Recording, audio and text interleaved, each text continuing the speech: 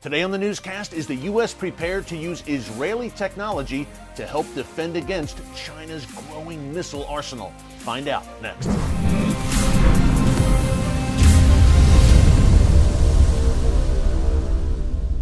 Hey folks, Eric Steckelbeck here. Welcome to the Watchman newscast. Do you remember a little while back when we told you that the United States purchased two of Israel's Iron Dome missile defense batteries? Now, a lot of people have been asking over the past year, where exactly are those Iron Dome systems that the United States purchased? And they're asking with good reason. Remember, the Iranian regime and its proxies in the Middle East have carried out several drone and rocket attacks against U.S. personnel and U.S. bases in Iraq and Syria. So it would seem that the U.S. could use some good missile defense to counter these Iranian threats. Not only that, the United States pulled missile defense systems out of Saudi Arabia at the very time when, look, the Saudis are under assault from an onslaught of rockets launched and attack drones launched by the Houthi, the Iran-backed Houthi rebels in Yemen to Saudi Arabia's south. But the United States right now does not have much of a semblance of missile defense in the Middle East right now, even as the rockets are falling and the drones are crashing into targets. All that said, now we know what is going on with those Iron Dome missile defense systems. This week in Guam, it's a U.S. territory in the Pacific, about 1,800 miles from China. This week, the U.S. is testing Iron Dome. Now, they purchased these, the U.S. military purchased these two Iron Dome batteries back in 2019. And now it seems like, unfortunately, they aren't being used in the Middle East where they are sorely needed. But it seems like they may be used in the future in the Pacific region. Again, Guam is about 1,800 miles from China, and the Pentagon is very concerned about China's massive military buildup, including a growing arsenal of missiles. Now, we reported here last month on the newscast that China recently tested a hypersonic missile.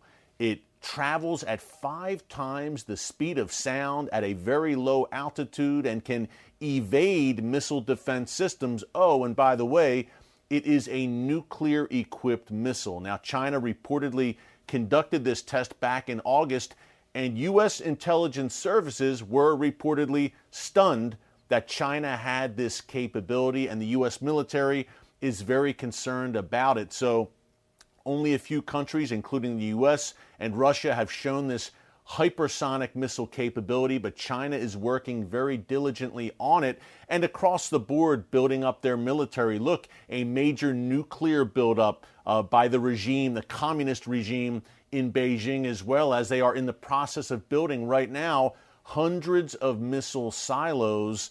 And also this week, satellite images emerged of basically a mock-up of a U.S. aircraft carrier and a U.S. destroyer in China's remote northwestern desert. And China is apparently, the Chinese military is apparently conducting training using a mock-up again of a U.S. destroyer and aircraft carrier in their military training. I wonder why they are doing that.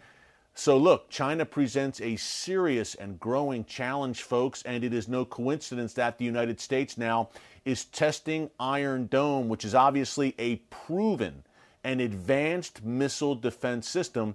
Of course, we would love to see a more robust U.S. missile defense in the Middle East as well. As I laid out a minute ago, look, the Iranian regime and its proxies are building up their own ballistic missile and attack drone capabilities. We've discussed many times here on the newscast that ring of fire that surrounds Israel right now. But not only Israel, you could argue that the ring of fire also surrounds U.S. personnel in Iraq and Syria. Again, a growing arsenal of ballistic missiles on the part of the Iranian regime, and the attack drones that Iran is not only using on its own, but passing off to its proxies like Hezbollah and Palestinian Islamic Jihad, Hamas, the Houthis in Yemen, the Shia militias in Iraq and Syria. That is a grave and growing threat.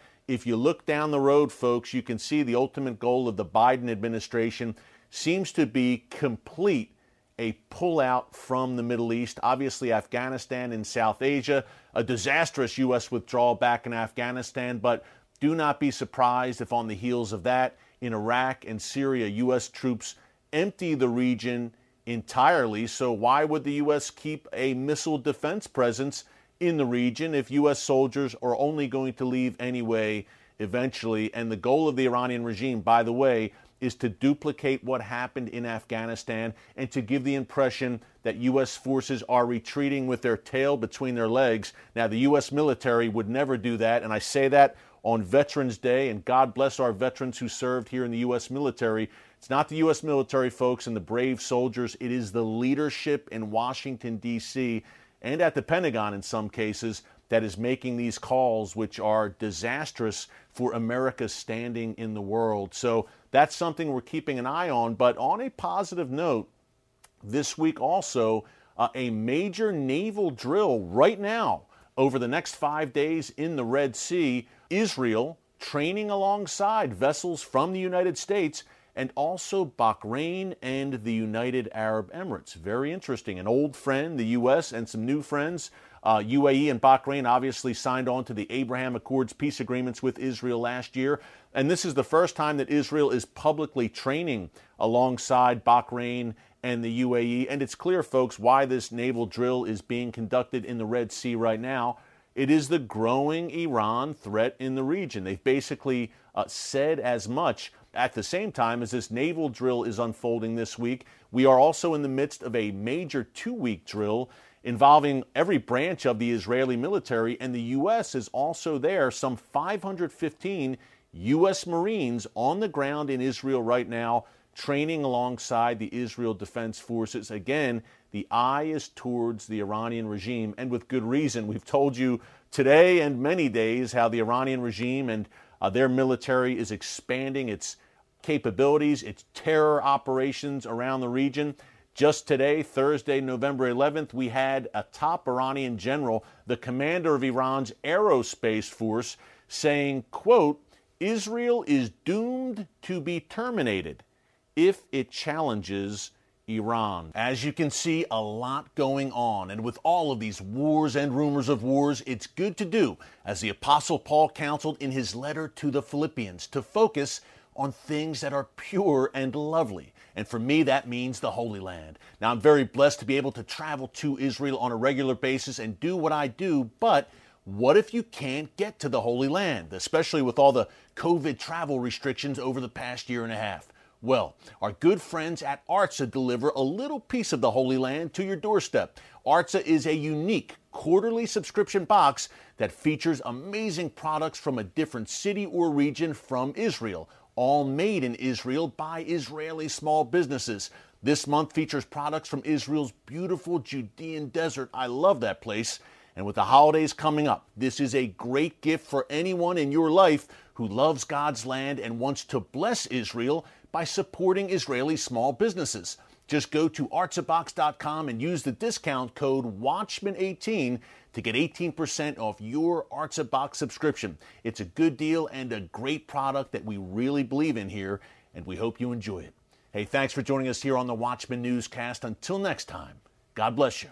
And remember, never hold your peace.